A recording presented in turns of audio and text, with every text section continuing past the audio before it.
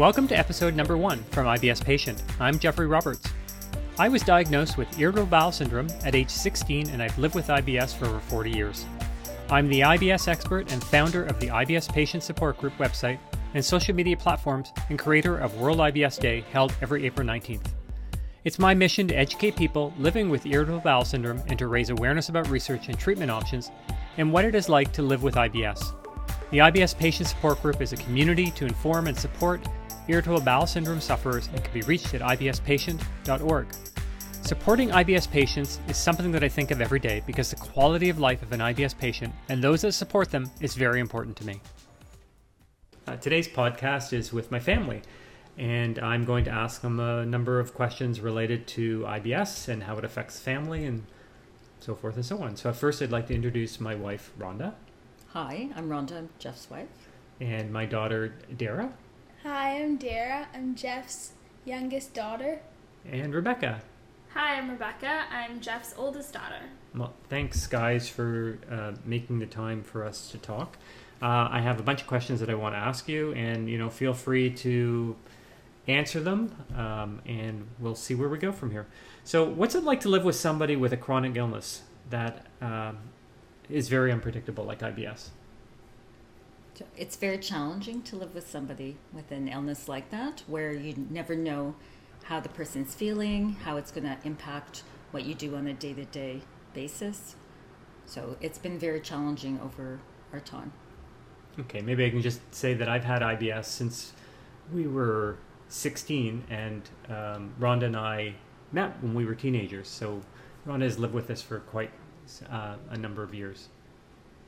I think for me, it's been really challenging, but it's also because my dad has suffered with a chronic illness for my entire life. I don't know anything different, and I can't imagine having a family situation where you're not always having to check the ingredients of something. You don't have to check what's in the food you're eating, and I imagine there's a lot more flexibility. It's been very challenging. For instance, if we're on a family vacation, we can go to dozens of restaurants to make sure that there's something that my dad can eat that won't trigger him, and so that he won't end up feeling lousy for the rest of our vacation.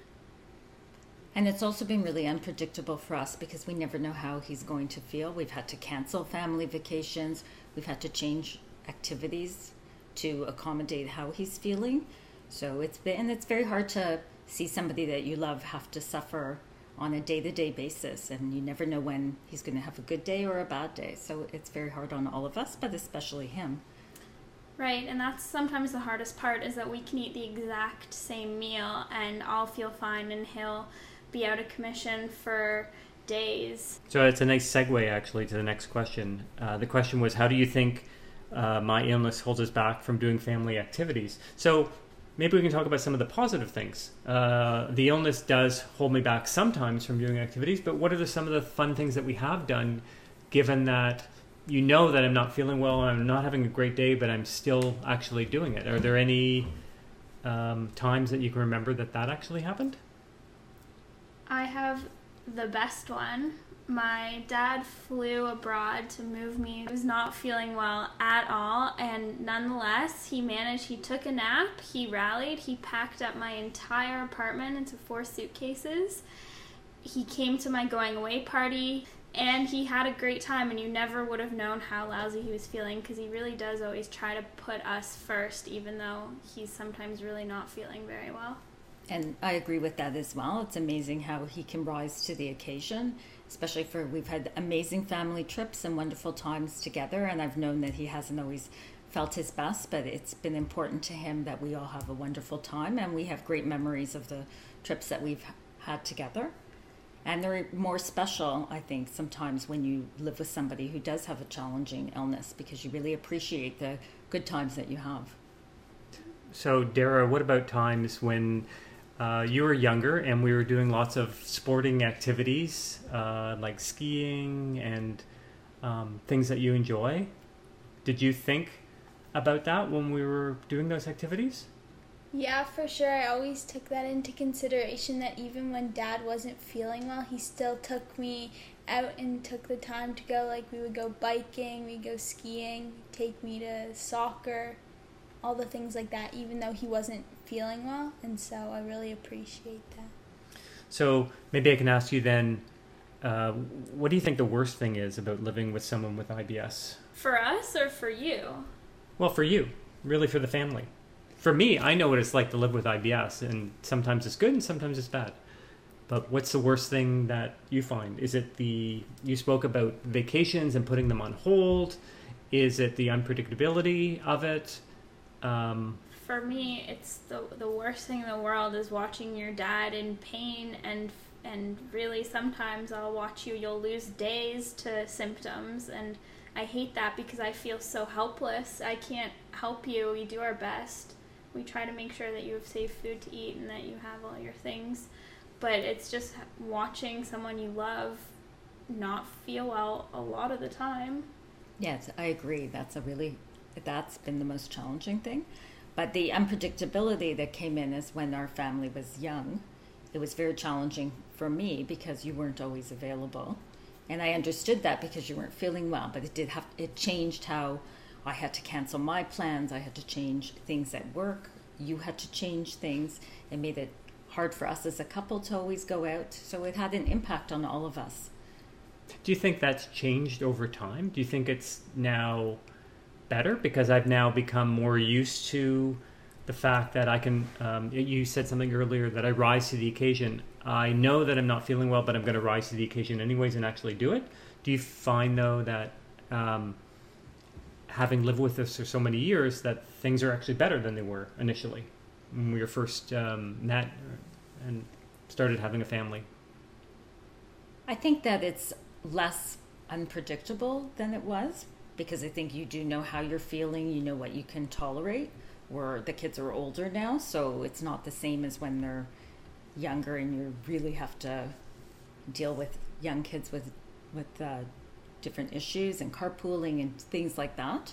I think that it's different as you've gotten older because you know how to control your illness, you know how you're going to feel. I think you know what triggers are and how you feel about things, so you can really plan your day and your schedule a lot better.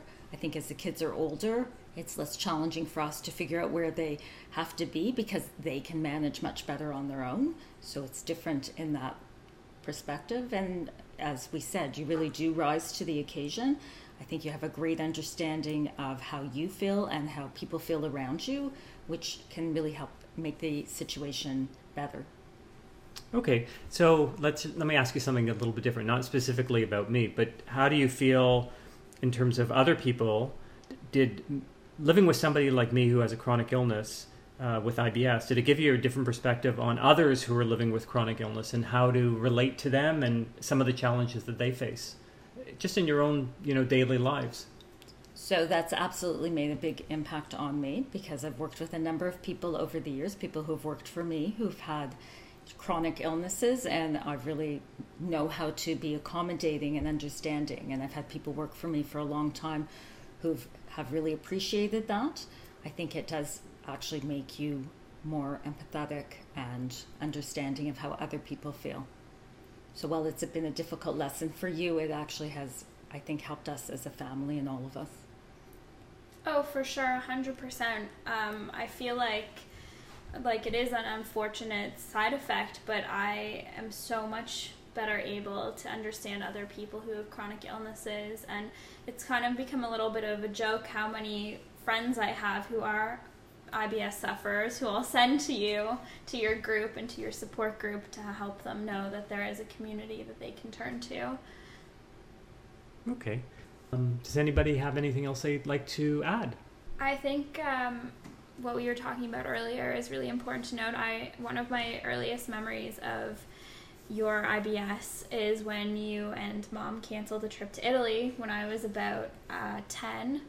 And I truly think that if you were to plan that same trip today and you were not feeling as well as you did then, I think today you would go on that trip.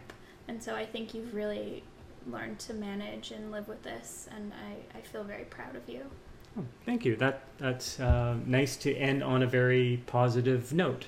So I want to thank you all very much for taking the time and answering these questions. And I think that some of these answers will resonate with quite a few people who are also in a family situation. And I'm very fortunate that I have a very supportive family. And I think that's the one thing that it shows from this family is that they are very supportive of each other. And that's very much appreciated. So thanks again, everyone. Thank you. Thanks, Dad.